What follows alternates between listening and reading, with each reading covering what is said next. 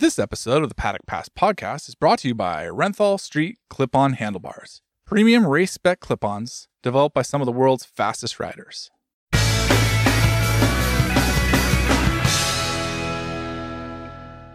Welcome to the Paddock Pass podcast, brought to you by Renthal Street. For the best way to find out all the rental parts suitable for your bike, check out the Fit My Bike tool on renthal.com.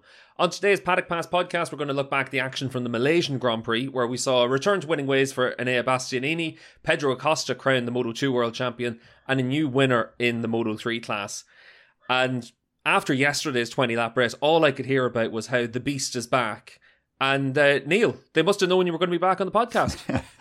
Exactly. Yes, after a week's absence, I'm back, everybody. So get ready. I'd love to say absence makes the heart grow fonder, but I can't lie to you at this stage of the morning, Neil. Adam, you probably had the most interesting experience of all of us watching the race. You were able to be distracted a little bit by underage football, sitting beside the pitch with your laptop out, banging out texts. Well, that was on Sunday, Steve. But yeah, I had a full weekend of boys' sports. So that was, Saturday for football and then Sunday for basketball. So, yeah, such is life. But we'll be getting on the plane on Wednesday morning to fly to Qatar. So hoping to get some more insight and some knowledge from being on the ground. Yeah, hopefully you manage to find someone as well just to play centre midfield for QPR. Dave, obviously we're through the worst of the season now. We've got Qatar and Valencia coming up, so at least two races that are back on your usual sleeping pattern.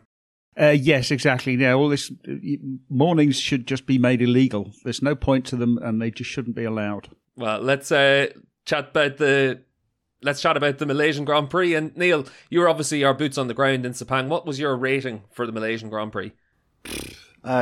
Decent event, few bright spots, decent sprint I thought on Saturday, quite entertaining with the championship guys kind of together on track, but let's not try to dress it up. Sunday's race was a stinker. It was terrible. It was pretty boring. I think from the moment on lap 5 when Pecco Bagnaia passed Martin definitively for third, and yeah, after that it just got really difficult to get excited by. And I think there's a genuine feeling that we've had a bit too much of a good thing in the last couple of weeks. I don't want to start that on a very negative thing, but I'm going to give it a 4 out of 10. Ooh, 4 out of 10. Dave, what about you? I'm going to give it 2 out of 10 because I mean the sprint was pretty good, so that was a solid 7, and the main race was 1 out of 10. It was absolutely miserable. It had me wondering why the hell I'd woken up so early to put myself through that. Yeah, but Dave, surely like a 2 out of 10 is some sort of cancellation of the event. I mean, that's really bottom of the barrel. It would have been better if the event had been cancelled. It would have been a great deal more interesting. Can you tell we've had 6 races in 8 weeks, by the way, by the general tone this morning? Yeah, absolutely. Yeah. 22 races next year, lads. It's going to be great. Well, I have to say, I had to have about 4 or 5 coffees to get through the race, and then I've also done the same this morning just to be able to review the race. So, it was a very exciting one. Adam, what about you? What was your rating out of 10? I'm going to go for a 5. Purely because it's a great event and it's well established. It looked like there was a lot of people there finally. During Moto3, it didn't seem the crowd was that impressive. But then by the time MotoGP came around, like as Neil pointed out in our chat, and also with reference to 2022, the grandstand had filled considerably. I think Sepang is a great track. Whether it's a great track for racing, I think the jury perhaps is still deliberating on that slightly. But you can't deny just the possibilities and the variety that riders have, overtaking opportunities perhaps, could be a little bit more generous with that. But yeah, I think as a Grand Prix, it was completely forgettable, as like Dave and Neil said. But I will say a 5. And also, I think the weather forecast was terrible building up to the race, and it actually turned out to be okay. And there wasn't much rain on track at all during any of the sessions. So that was a narrow escape. Yeah, I have to say that. Like, I was listening to Neil, you were with Razlan about the RNF Unlock series, and he was talking about in terms of the crowd build-up compared to previous years. I remember the first year I went there, it was just dead. 2012, 2013, there was no one going to the Malaysian Grand Prix. And then by about 2015, 16, 17, suddenly it became a massive event. And for Sunday's race, the crowd was good. It was just that they weren't really able to be treated to much of a spectacle. You had to bring up 2015, didn't you, Steve? It's only 5 minutes. Well, I'll tell you what, Adam, just when you look at a race like this, we've had obviously 3 pretty bad ratings from the 3 of you. Like, when you think of an event like this, what's the big takeaway that you have from it? Takeaways. I mean, if we're talking about sort of my moments, then they're not really too many to choose from. But of course, Pedro Acosta, we saw crowned another Moto2 world champion in Malaysia. I quite like Colin Bayer's win. I think it was a little bit surprising, to be honest. If he had pulled aside and let Ayumu Sasaki take victory and some more points in the championship, that would have been the thing most people would have expected him to do. But then the Dutchman just harried on. I think it was like 33 years since the Dutchman last won in that particular class. And David Alonso quite rightfully will be Moto3 Rookie of the Year. He also had his own memorable moment, of course, in the race. But I think Bayer's progress is staggering. I think he's had an amazing season. And actually, we're going to get him on the Paddock Pass podcast for a talk in Qatar. So I hope to find out a little bit more about him and how he's managed to make such an impression, because he's a big guy. I mean, he looks kind of awkward on the Moto3 bike. You can't imagine he's going to be in the class for that long. But, he's been brilliant these last few races. Yeah, I watched the Moto3 race this morning, and I was actually surprised that Fayer actually, he took the win ahead of Sasaki, because Sasaki really does need the points. And I think that's much more... it was quite funny that we were expecting... basically, like Bastianini to be looking out for his teammate, and Fayer was having absolutely none of it. He was going for the win. But good on him. He's just been really, really impressive. He's just, and I'm looking forward to him actually being on a Moto2 bike, because I think that's going to be interesting. I think it was interesting seeing Ayumu Sasaki raging in Parc Ferme, raging on the slowdown lap. But by the time he came to the press conference, he just about cooled down, and he said, I probably could have defended better. But certainly, you do wonder if he loses the championship by less than 5 points, just what the intact GP squad will be saying. Because that's the second time in the flyaway races that Weyer has kind of cost Sasaki points, if you think back to the last lap in India as well. So, I admire him for going for his first win. But yeah, thinking of the team's big picture, maybe they could have had a word in his ear a little earlier in the year. Yeah, necessary faster, Sasaki. It's up to him. He's got to do it. He's going for the championship. 7th choke of the year, by the way. 7th time he's led on the last lap, and not one. Yeah, that's more than 10 podiums now for the team, and Sasaki has yet to win. I mean, you would never have said at the beginning of the season that Bayer, am I saying that right, Dave? Yeah, close enough. That he would have been like the first one to grab 25 points this season. But there's been some big old moments in Moto3 in the last race or two. You look at Alonso's crash that also took out Dani Helgado, as well as the incident between Jose Reda and Denis Onchu.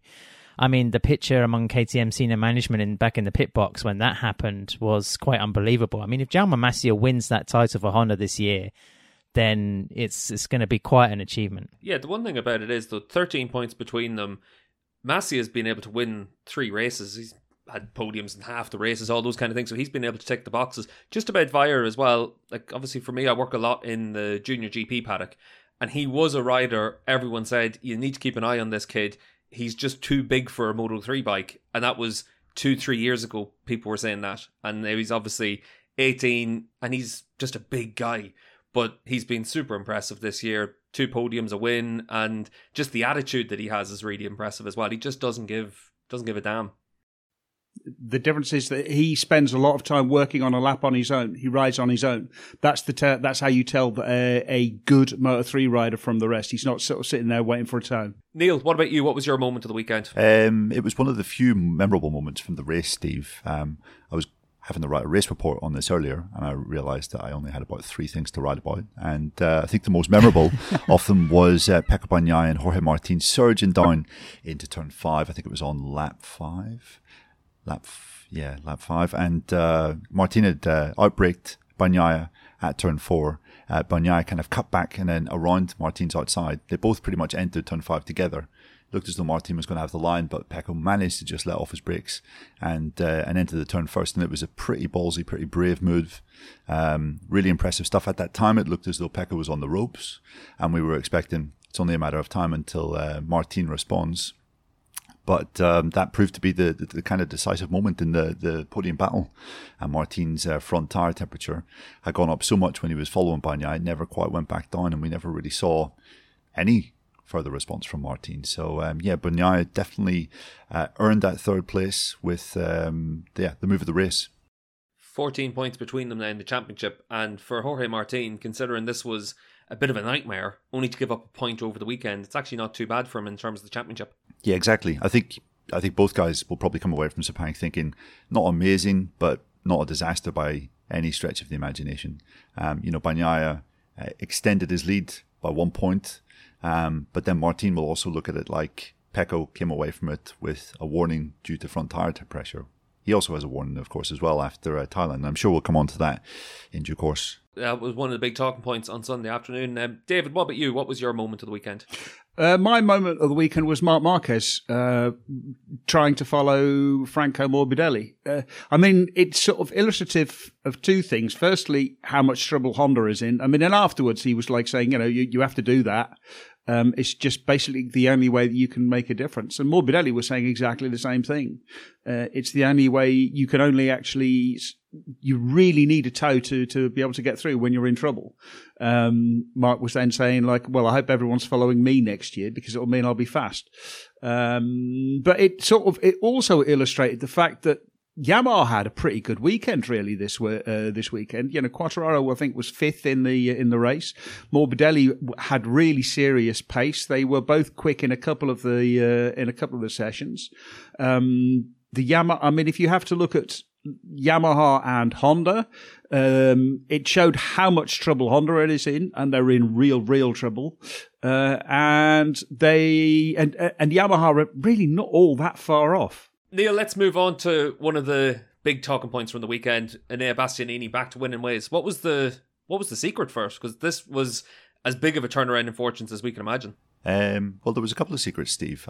It's been no secret that Bastianini has been struggling from serious injury all year. Cracked his shoulder at the first sprint of the year.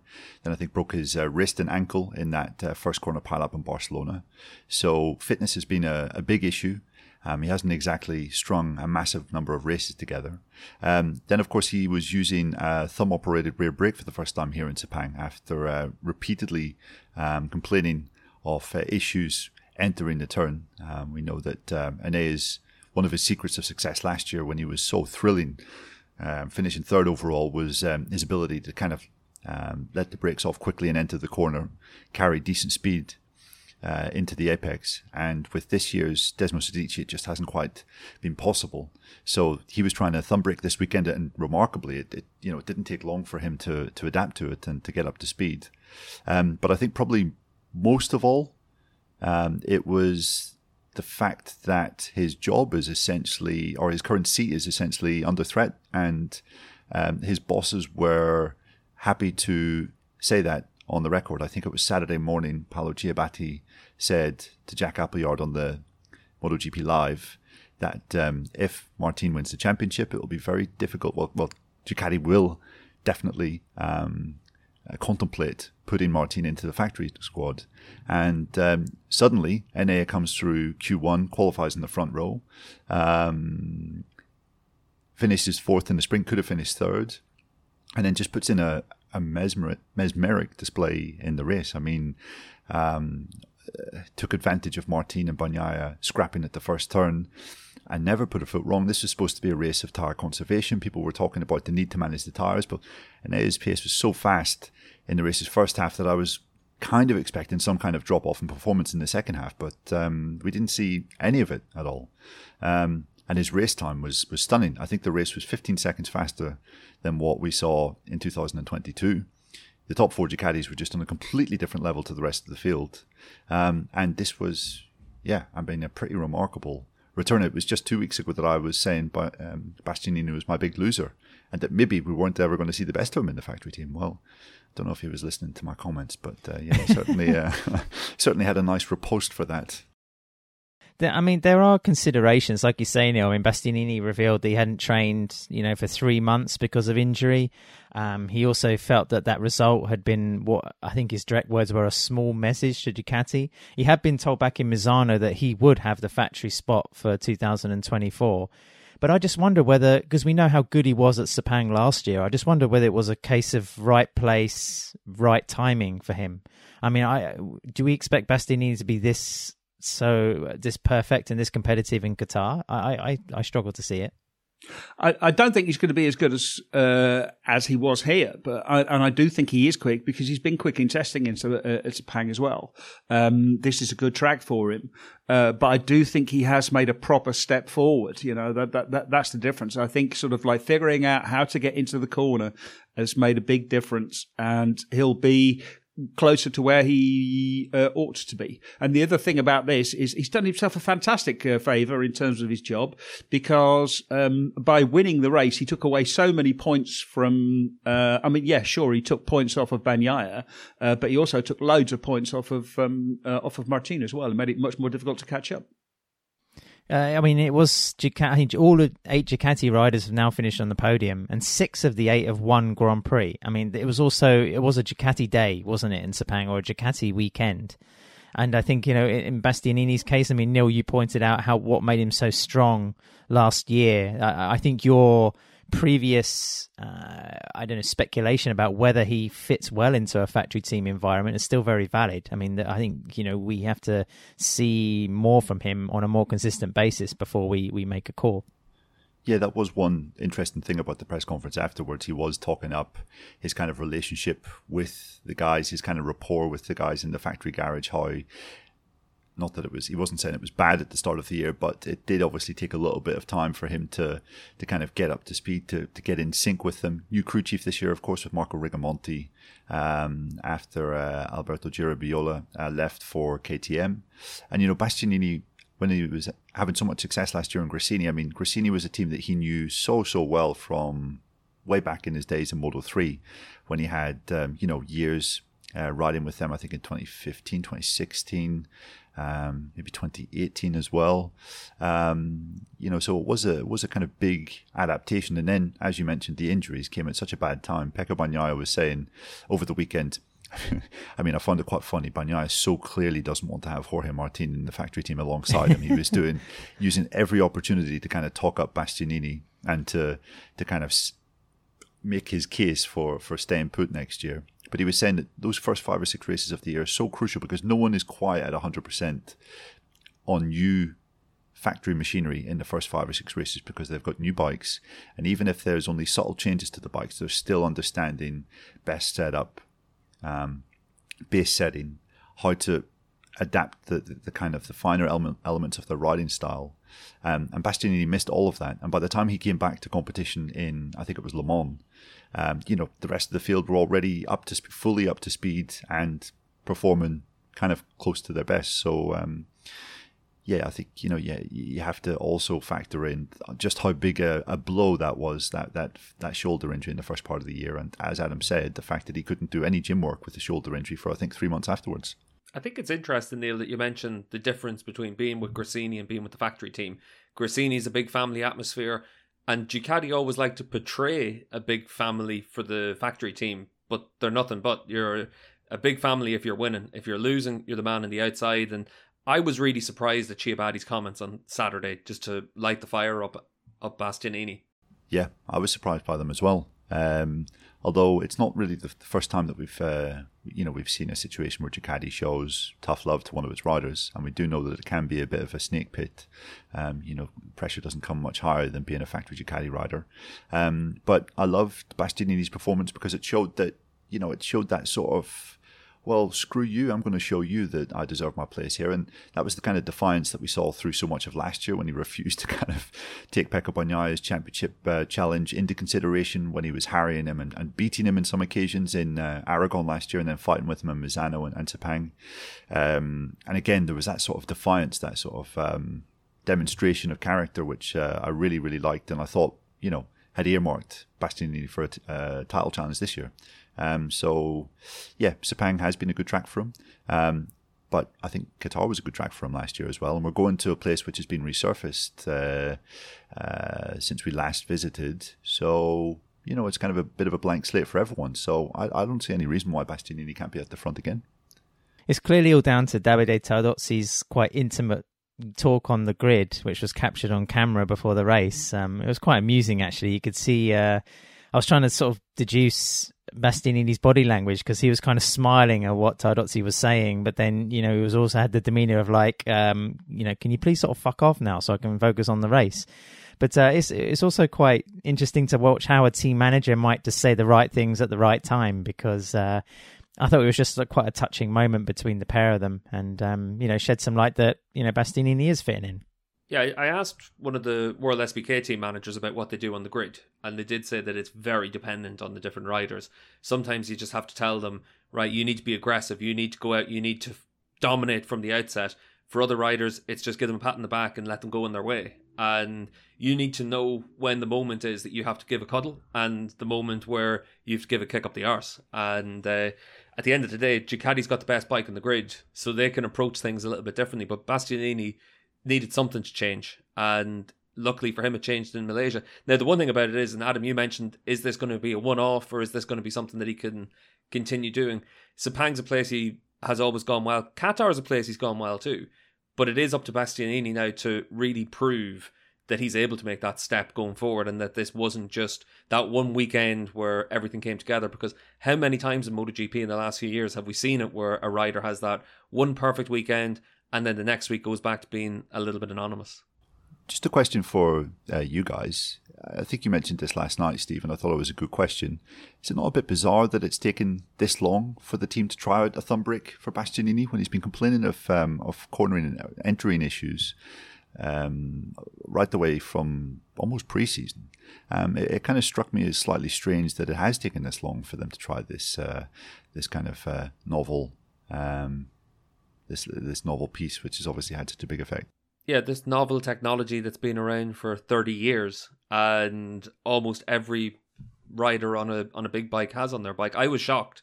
I assumed it was a typo whenever I saw it, that he hadn't been using it up until now, because it's just such an integral part of how you have to ride a big bike these days.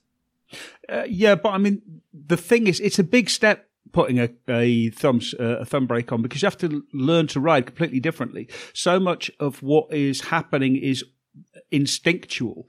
When you are racing, you want everything to come as naturally as possible, so you don't have to think about things, so you can think about the things that really matter. Using a thumb brake becomes extremely unnatural. And in fact, it was I think it was on Saturday that Bastianini was saying, like the first couple of laps were a bit of a mess because he'd forgotten, oh yeah, I've got a thumb brake, I'm supposed to be using that. And once he started riding, it was fine. So it's you're having to re-drill yourself, and that's what's so difficult. That's why crew chiefs don't necessarily want people to switch in the middle of a season. Yeah, but even then, Dave, this is what, his 50th Grand Prix in the Premier class, a Moto2 world champion, where in Moto2 everyone had switched to scooter brakes or thumb brakes. It is surprising it's taken him until this point in his career to make that change. Yeah, but if you don't need it, you don't do it. I think, there's lots of riders who just, never use the rear brake at all, apart from to control wheelie sort of thing. And so when you suddenly have to find a different way to approach corner entry or to get through the corner, then it becomes a big then it becomes a big thing. I mean, there's still lots of, if you go down, walk up and down pit lane, I would say probably 75% of the bikes have got thumb brakes, but there's plenty who still don't, because they don't need it, or they don't think they need it. They don't want to use the rear brake. They ride differently. There are lots of ways. These bikes are so adjustable. There's lots of different ways of achieving the same result. Well, just to move on as well then, Dave, obviously we've talked a little bit about Ducati's lineup for next year, what they were looking to do with Bastianini versus Martin. That wasn't the only big rider market news over the weekend. Yeah, I mean, it looks like Luca Marini's nailed on for the second Repsol Honda seat. It seems like he's going to get a 2-year deal instead of a 1-year deal, which I think was going to be the deal breaker. We talked about this with last night on the Note Show a little bit. That sets off a whole sort of sequence of various other signings as well, which is that Fermín Aldeguer goes to VR46, which again is also interesting because he's Spanish and he's going to be joining a very Italian team, a team set up specifically to promote Italian talent. And they're also going to have to find a replacement or Speed Up is going to have to find a replacement and find some sort of compensation, because I think that was also part of it as well. I think it's very interesting. On Saturday that I can't remember if Saturday or something, that Marini was saying that I want to go to a factory team. It's the dream to be able to develop a bike and do that. But he was also realistic about the fact that he's on a bike that he can already win on. So I think it's a really interesting signing. I think it's going to be good. For a start, he's on a 2-year deal, which means he has a chance to actually shape the bike. I think the bike is at its nadir. It's at the absolute bottom. It's not going to get worse. It can only get better. So even if he does nothing, he's going to look like a genius, because the bike's going to be improving sort of naturally. And the other thing is, if he's got a contract through for 24 and 25, at the end of 25, there's not going to be a lot of riders available, because everyone else is going to be on this 2-year cycle for 25 and 26. So he has a better than normal chance to turn a 2-year deal into a 3-year deal. But the other thing about Luca Marini is he's really intelligent. He's like, after Dovizioso retired, Marini has become the rider that I go to when I want a complicated technical aspect of riding explained, because he can explain extremely well. He's a very thorough analytical rider, and I quite like the idea of pairing Mir and Marini together to see how they work to actually develop a bike, because what Honda needs are people to be brought forward and to help move the bike. And the other question is, does Marini, Valentino Rossi's brother, go into Marc Marquez's team or not? I find it always interesting that the first thing that's always said about Marini is Rossi's brother, and that's 6 years, I think it is, he's with that VR46 team. He's obviously had a lot of success in Moto2 and MotoGP, but this is a chance for him to spread his wings and actually be his own man, be his own rider, and try and show everyone just what he can do outside of that atmosphere and environment. So I think it's a big positive for him to be able to switch, and he'll get paid. He'll be a factory rider in MotoGP. It's not going to do any harm for his bank balance. Like you said, David, 2-year contract should be fine for him to be able to stay there longer. Adam, what about you? I agree with Dave. I think it's an interesting move. I do wonder, we're going to get to see Marini's development chops as well, but considering the rate of crashes that the Honda riders have accumulated this year, Luca's had more than several shoulder problems. I just wonder whether he's prepared to be thrown down the track quite a bit, getting to know the Honda. Also one other factor, and Joan Mir was talking about this, Dave, I think you sent through his transcript, which was quite interesting. Mir was saying how condensed and compact the Honda package is, and Marini's probably the biggest or tallest rider on the MotoGP grid currently, with Alex Marquez. And, he's, I think Mir joked there will be a lot of elbows and knees sticking out around, the Valencia test sort of time. So Marini, I think, has got a big job to do. It was absolutely crucial that he got 2 years with Honda. So, props to HRC and the likes of Alberto Puig for trying to push that through. Of course, we're still waiting for confirmation, but, it's made things kind of interesting. And, it's just refreshing to see a somewhat left field pick for Honda. If you think about it, HRC have now got 3 really tall riders, because Zarco is tall, Marini is tall, Joan Mir is quite tall as well. It's only Taka Nakagami who's sort of normal rider height, sort of 165-ish. Yeah, tall by your standards, Dave. But I think it's an interesting sign. You could look at it from one point of view and say that Marini is absolutely mad to be jumping off. Essentially, okay, he's going to be on a year-old bike next year, but the best package, the most rounded package on the grid. Marco Bezzecchi has shown that you can fight for the World Championship up to a certain point with that package. He's in a friendly team which is kind of built around his every need. Why would you leave that for the worst bike on the grid? But for the reasons you said, I think it does make sense if you're looking Marini. And also, these guys are super ambitious and believe completely in their own ability. Essentially what was Marini's end game at VR46. I mean, he was never really going to get a factory Ducati seat with Bezzecchi in the way, Martin in the way, Bastianini in the way, maybe Marquez in the way next year. So that was pretty much an option that was out of control. If Honda are really serious about turning this operation around, he genuinely believes in himself to have those kind of analytical details that he can give to kind of steer the ship. And Johann Zarco was quite interesting yesterday talking about this, saying that Marini's never been one of those kind of otherworldly talents. And when you're not super talented and you're quite smooth like he is, then you are kind of forced to, if you want to be fast, you're forced to kind of really think about things and really think about not only what the bike is doing, but how you can kind of improve yourself on the bike. I mean, you could say that that's a bit of a backhanded compliment. But Marini kind of is one of those guys that is super analytical and able to kind of detail certain things. So, yeah, now it's just going to be, and he's another Ducati rider going to Honda along with Zarco, who can kind of point them in the way of, okay, the Ducati does this really well, you need to work on this. So, in that respect, I think it's a good move. Neil, David also mentioned about Aldeguer potentially replacing Marini at the VR46 team.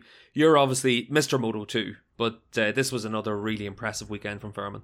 I mean, the lad was just taking the piss, really. I think his advantage was 7 seconds by the flag, and that included a stand-up victory wheelie. He's been on another plane the last couple of weeks. He's been so impressive.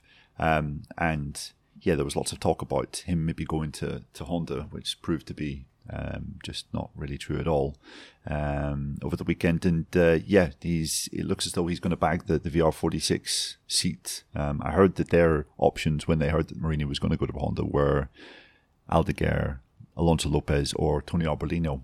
And you would have to say of that current crop, currently, Aldeguer is the most exciting out of those names. Still just 18. And yeah, like what a talent. He's kind of, I mean, in the last couple of races, if Phillip Island hadn't been wet, he would have absolutely dominated all of them. And doing that against someone like Acosta, you could argue he's been in championship kind of mode and trying to just get results when he can rather than go for wins.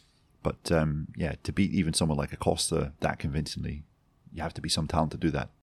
Obviously enough, this weekend, we talked a little bit earlier on about the tyre pressures and different factors that go into having this as a little bit of a processional race. But Ad, when you look at this race, it does really make it crystal clear why the tyre pressure rule is so unpopular with riders, engineers, and pretty much everyone inside the paddock. It's a massive factor, even though I've said before, and I'll say it again, I think the tyre pressure thing is just one of the most boring narratives around MotoGP at the moment. It's something that this kind of, the sport has buried itself into in terms a little bit down this sort of rabbit hole. But, my overriding emotion after the race yesterday was, is it something that Dorna are going to look at thinking, right, we have to make changes here? Or was that just a knee-jerk reaction to, if you've got a season for a 20 Grand Prix, then you're not going to have fantastic, amazing, last lap, brilliant races for all 20. Maybe it was just one of those races where it was quite formulaic. I mean, I think there was one position change in the top 5 the whole way through. So I don't know. I just wonder what your guys' opinions were on that, because I think we perhaps shouldn't go too crazy and say, well, look at the state of MotoGP, it's terrible, and it's poor entertainment, and maybe think, well, it was just a case of the bikes, the Ducatis in this case, the riders, everything coming together, with KTM having their problems, Aprilia obviously having their problems, which we knew about coming into this, another hot Grand Prix. I don't know whether we should go too over the top in saying that MotoGP is in a ragged state. Yeah, I mean, when you sort of mentioned this in the chat before we recorded this, I grabbed all of the results of the dry races from before this. And what is obvious, because I do remember there's been a lot of stinkers at Sepang, just a lot of very, very tedious races. Don't mention it. Well, that's a great example, because if you think about it, if you take away all the drama between Rossi and Marquez, 2015 was a terrible race. It was just really, really tedious. Valentino Rossi, I think he ended up he was on the podium 13 seconds behind the winner after all of that messing about. It's just like the average gap between first and second over all the dry races going back to 2013 is 2.2 seconds. Top three is 5.4 seconds. And the top 10 is something like 36 seconds. That is a massively spread out field. So you have a track, because it is big, it's wide, there's lots of ways to ride there. It's easy to spread out. It's got two humongous straights, which allow, if you can get the drive, you can actually really, really make the difference. So yeah, it's got everything going against it, and then you add in the effect that aero has had, the effect that ride height devices have had, and just basically the effect of all of this technology, which is overloading the front tire, which is creating this problem with front tire temperatures going up and putting so much pressure up. You're always going to end up with very tedious races. Yeah, I think it's one of those ones where, and you mentioned some of the factors there, Dave. Like for me, the ride height devices, aero was something that's very difficult to put back into the bottle whenever it's been released. But there's certain things in MotoGP that I just don't really see why they would still be on the bikes. They've developed them packages for the ride height controls. Is there any benefit to keeping them there? For me, it doesn't help the racing, and that's a big factor. Obviously, aero is a factor, but Adam, you mentioned it about the biggest factor being bike by bike. And the Ducati has such a big advantage right now, not in terms of just the bike, but in terms of having 8 riders out there, giving them data, giving them information, and that's what gives them their big advantage. Yamaha has 2 bikes out there, Aprilia with 4, Honda with 4. It's difficult to fight against that. I mean, from Michelin's point of view, after a lot of the riders' comments on Saturday after the sprint, a lot of them were complaining about the front tire pressure going up, how difficult it was for them to ride, and a lot of the riders were imploring Michelin to lower the kind of the lowest limit, which is 1.88 bar. They were, I think Brad Binder was saying, why couldn't they just lower that to 1.80? And Michelin were kind of on a bit of a firefighting mission on Sunday morning after reading and hearing a lot of these riders' comments. And Piero Taramasso was telling us that on Saturday, I think there was only 4 riders that were kind of having issues with their pressure. He said the issue here was that their medium front tire, which was the race tire for both the sprint and the main race, it was too soft. The compound was just too soft. There was a lot of movement under braking, and that kind of had a similar sort of feeling to what it must be like whenever the kind of the front tire pressure has gone up. But we put that to a couple of riders on Sunday, and they weren't necessarily buying it. So yeah, it's one of those issues now that's just kind of part and parcel of modern day MotoGP. There's definitely been occasions where the racing has suffered. Sunday, I think, was definitely one of them. The problem with the tyre choice was, talking to a few people afterwards, was that the medium the compound was too soft. The hard, it didn't have the edge grip. The reason that everyone went for the medium and not the hard was because although the hard had the edge grip or had the support in braking and would have helped a lot in keeping the temperatures lower, it just didn't have the edge grip. And there are so many long, fast corners at Sepang that you wouldn't have been fast enough. You would have lost too much in the corners if you'd have chosen the hard. So you had to go for the medium compound, and especially in those temperatures, it was really, really going to suffer. But yeah, I mean, the problem is the bikes. Yeah, you're right, Neil. I mean, it was interesting hearing Piero Taramasso's comments, pre-race about, riders having to deal with the tyre selection rather than the pressure. I think, I can't remember which rider said it as well now, but then, the combination of the hot races as well as the vortexes and whatever else the riders are having to deal with slipstreams and everything else pushing up. I think it was Maverick Viñales actually talking about this with, it's not just the pressure, it's also the temperature. I mean, it's a bit of a perfect storm, if you like. But then I also did quite like Brad Binder's comments post-race, whereby this is just a facet of MotoGP now. The riders and the teams have to work it out. They have to deduce the best way to manage the situation and just get on with it. It's I don't think stamping our feet saying MotoGP's ruined and tyre pressures is throwing everything to the bin is necessarily the right sort of remedy at the moment.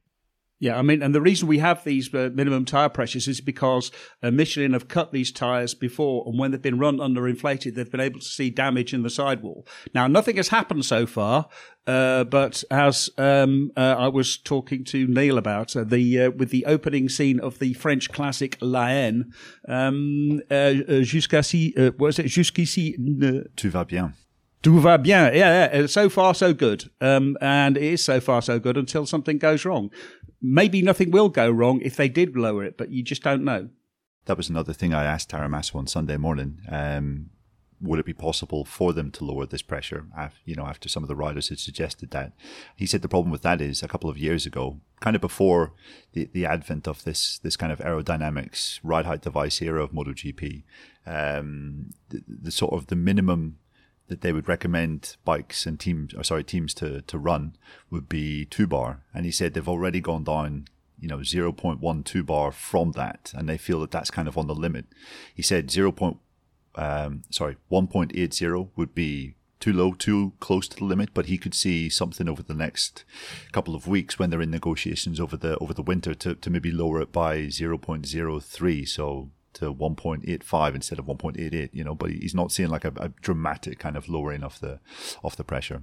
And just, should also mention this was the most critical front tire pressure race that we've had so far since this rule was kind of implemented back in, was it Austria? I think it was. We had 4 riders receive warnings in Indonesia. We had 4 receive either warnings or, in Aleix Espargaro's case, a penalty in Thailand, and we had 5 this time, Bagnaia being one of them, which obviously is very interesting for the championship. Then Bastianini as well was another notable one, as he was out front all the race. But yeah, this is quite interesting in that Bagnaia has kind of played his joker with Martin being on a warning after Thailand. There was kind of a fear that we could go to the last race and Bagnaia would be able to run whatever pressure he liked, because the worst he could face was a warning. Now both he and Martin have to go into the final 2 races with a very careful kind of strategy, or his technicians have to have a very careful strategy to ensure that they're not under for more than 50% of the race.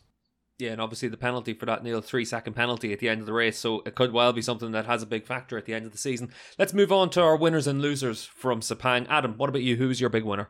I was going to say Pecco Bagnaia, because it was a very strong weekend, again, at a time when the championship is coming down to a bit of a pressure point, and we all know that Bagnaia can handle pressure pretty well based on 2022. But I also want to give a nod to someone we haven't mentioned yet, Pedro Acosta. 2 championships in 3 years, 3 if you add the Red Bull Rookies Cup, because he's made his way all the way up through the KTM structure. Thanks to Neil, he passed me on the audio from Pedro's press conference that they just managed to squeeze in before the start of the MotoGP race. And, there's a couple of interesting comments in there. Acosta said, I'm the new Pedro Acosta, I'm not the new Marc Marquez, in response to people making the comparison of the second coming.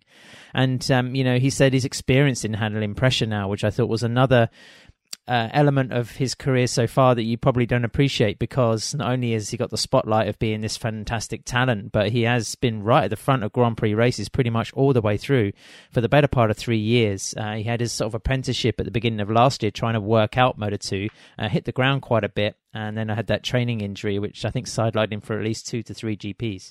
And he said next year in MotoGP, that will be the time to make mistakes. It just is proof again that he's got a bit of a level head on his shoulders, and to grab a cliche. And wow, Aki Ayo, they've won the team's championship again. 3rd year in a row, they're Moto2 world champions. And, what a finishing school, basically, for any young racer that wants to make their way to the top. It's going to be really interesting seeing Pedro Acosta on the KTM, especially in the gas team, which is not a perfect situation, versus Fermín Aldeguer on what we know is a completely sorted bike. Aldeguer has been very strong in the second half of the championship, and it looks like the rookie of the year next year. I mean, it looked like there was only going to be one rookie. Now we might get two rookies, and it might be quite a battle. It's quite an interesting year. As Adam said, Acosta's just been so consistent this year, ridden with his head on so many occasions, measured up what he needed to do and didn't extend himself beyond that. 14th podium of the year, which equals Marc Marquez and Johan Zarco's record for most podiums in an intermediate class campaign. He still could overhaul Zarco's record points haul in an intermediate class campaign. So this could be a record-breaking campaign by the end of the year. And yeah, I think it's quite remarkable just how much he has achieved at such a young age. The youngest ever intermediate class champion, bar Dani Pedrosa. Younger even than Marc Marquez when he won the intermediate class title. So, he's just he's in that ballpark, isn't he, of kind of guys that went on to achieve such amazing things in MotoGP. He's matching or even bettering their record set. I guess I had the chance to chat with his team boss Aki Ayo over the weekend, and he was able to offer up a couple of interesting things about his young rider. So after last year and the pre-season that we had, has this season gone as expected from Pedro's point of view, would you say, Aki? Yes.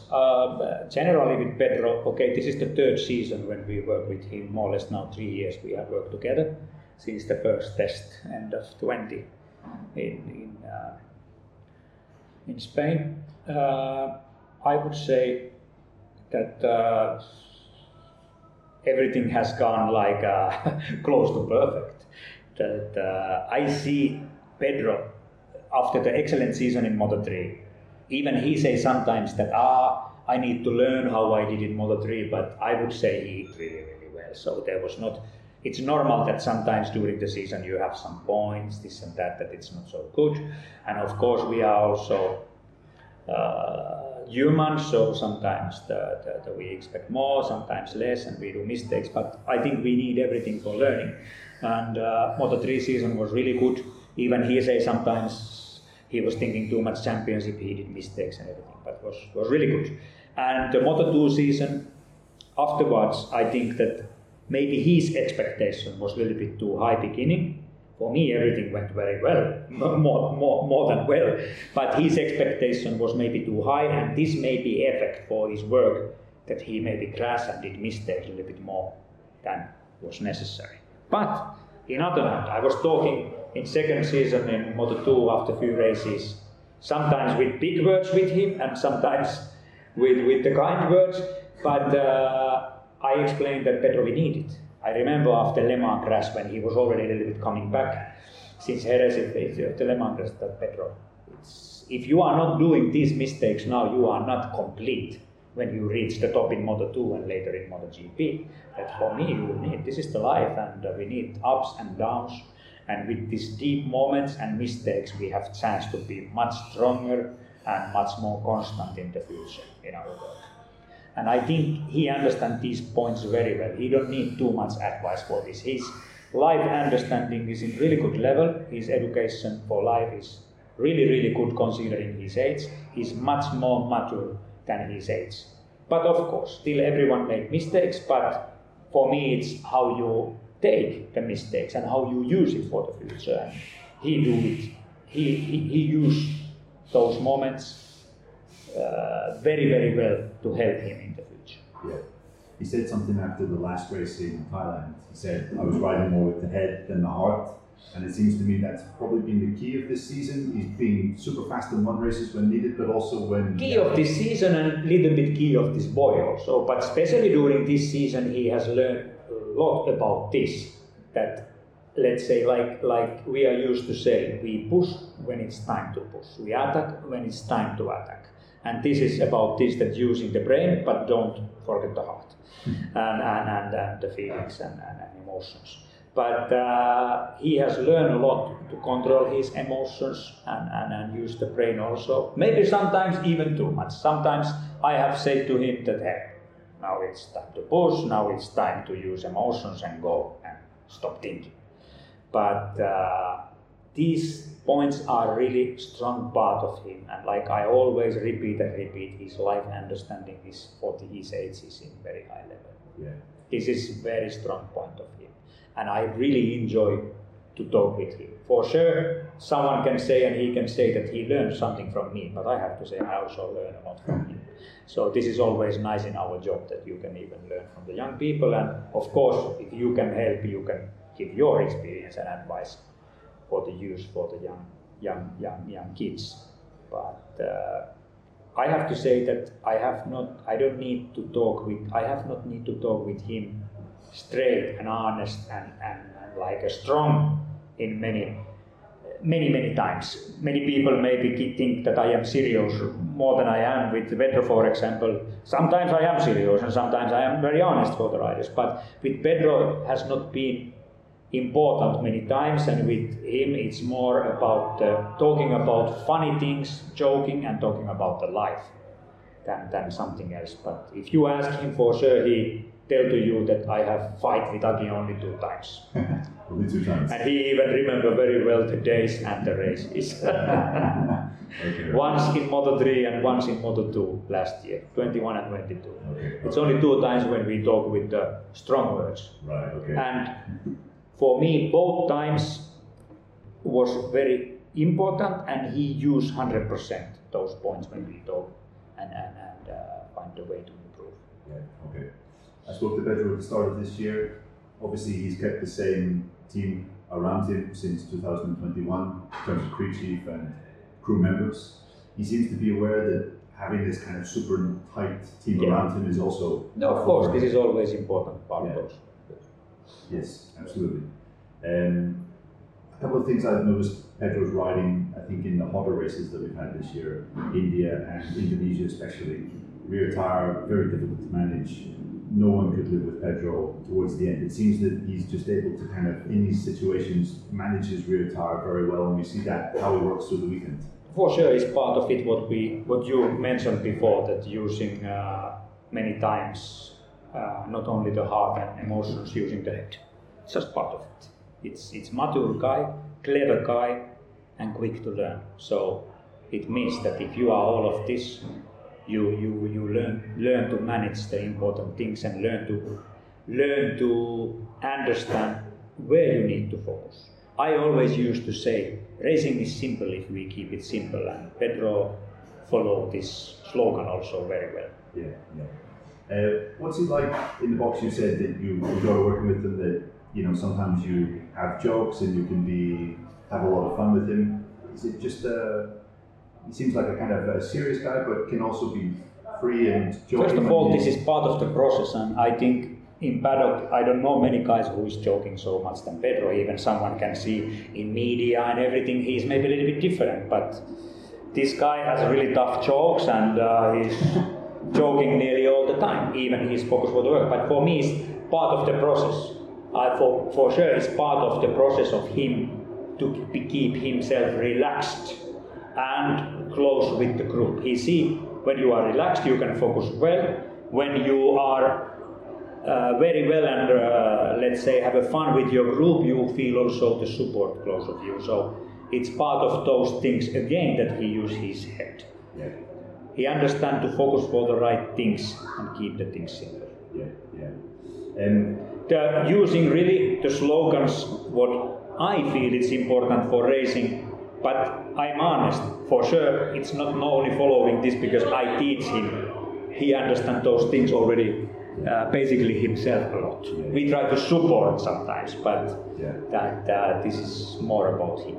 Pedro is a little bit opposite. It has not been everything so easy. Maybe education at home also has been enough tough.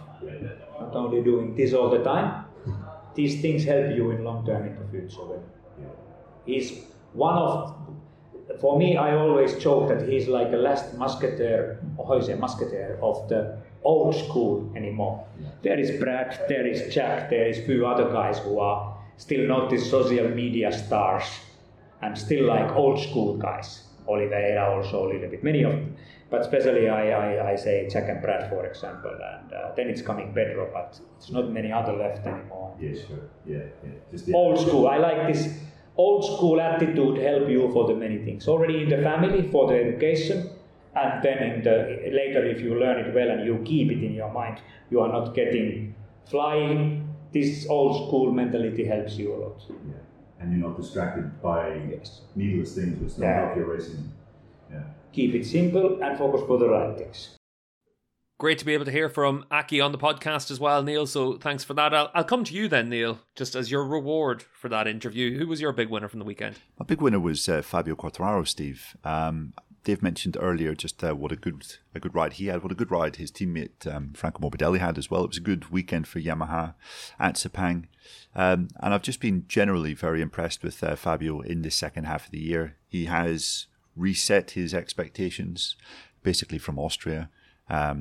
He knew that he was getting too frustrated at the fact that he was coming into the race weekends in the season's first half, wanting to win, wanting to fight for the podium. And when that became obvious that he couldn't do that, it was, it wasn't as if he was throwing a strop, but he was letting emotion get the better of him. I think in the second half of this year, he's made himself aware of what realistic targets are, and he's maximized the possibilities of his performance on many, many different occasions. There's been a few dud weekends recently, like Japan, Australia were horrible, but there's also been some really impressive ones. And I think Quartararo has shown just what a class rider he is. He was very much the best of the rest here, fifth behind the lead quartet. And actually Quartararo was he was faster than last year's race-winning time at Sepang. And considering his bike has not really changed at all, I think it shows, what a good job both he and his team have done. At the start of the year, he was complaining that the Yamaha wouldn't turn, that it was very nervous in corner entry. Now he's super strong on braking. It's interesting to wonder, is this second half of the season really where Yamaha are at, or is it kind of the first half of the season? And maybe they're not quite in such a bad situation as we feared. It still obviously needs a massive amount of work. But, compared to Honda, I think it's not quite that level of bad. So, yeah, Quartararo, I think, has reminded us just what a class rider is in the last couple of weeks. And I thought Sunday was another excellent performance. Dave, what about you? Who was your winner? My winner was the winner, Enea Bastianini, for lots of reasons. Not just because he's won, he's proved his point, he shows that he's still fast. He did exactly what he needed to on both Saturday and Sunday to help the team by staying behind Bagnaia in the sprint race and then just, buggering off into the distance in the main race, taking as many points as possible from Jorge Martin. He comes out of this. We went into this weekend with doubts over his future at the factory team. Now he looks like being absolutely nailed on. So yeah, big winner. I'll give my honourable mention to Alex Marquez as well. Obviously the sprint winner and then a podium on Sunday as well. So a really good weekend for Marquez. But Adam, where there's winners, there's there's losers that had to get up first thing in the morning to watch the race. But who was your big loser from the weekend? I'm going to go for Honda, Steve. They're nearing almost 60 crashes for both riders in Repsol Honda team this year, which is a phenomenal amount. I think if Marc Marquez falls one more time, then he's going to beat his own personal record set from 2017. And Joan Mir, having almost as many crashes this year as he's had like in all of his previous seasons in MotoGP. And poor old Taka Nakagami just seems to be a bit of a crash test dummy, it seems. He's on the floor more often than not. So, yeah, another weekend where, Ken Kawauchi's famous inverted smile seemed wholly appropriate. And Honda were reminded at the scene of the place where they're going to have to show something different for 2024 of the scale of the job. David, what about you? Who was your loser? My loser was your favourite, Steve. It was Alvaro Bautista, who was given a wild card, turned up, and was absolutely nowhere. And my question is, I have a theory. Because he is he's amazing to watch riding that Panigale. But he's not riding a Panigale, he's riding a Desmo Sedici on completely different tyres, completely different bike. But he was absolutely anonymous. He was, but he should deserve the winner of the weekend just because he didn't don the gold leathers at any stage, Dave. I agree. I would also say that to state that he's my favourite coming into this weekend is quite the stretch. Also, Alvaro was explaining to us yesterday that he had kept it very quiet coming into the weekend and then during the weekend. But Steve, you'll obviously know this better than I because I think you were there. But at the test after the final round of the Superbike season at Jerez, I think he had a big crash. He said he tweaked his neck, and he said that for whatever reason he's obviously done a little bit of damage to his neck, maybe one of the vertebrae in his neck, and he just had no power on the left hand side of his kind of upper body shoulder. And he said that these are Alvaro's comments, very competitive when he was breaking into right hand turns, but when he was breaking into lefts, no strength there, and just really couldn't understand why. He said he felt no pain from the injury, but it was depriving him of strength, and he felt that it was a real missed opportunity. So he was a bit gutted that it panned out the way it did, and he wasn't really able to show, I guess, his true potential. Yeah, Alvaro did have a big crash in the test, and at the time he didn't really mention it other than I had a crash. But typically if you have a crash like that, a vert can easily pinch the nerve, and it doesn't really have a fracture or any damage to the actual bone, but it means that you lose the nerve ending, you lose that strength, you lose that feeling, and it can have a big impact. It's got nothing to do with the crash. It was when he was trying to squeeze into those stupid leathers after the race that, he just cricked his neck and that was it.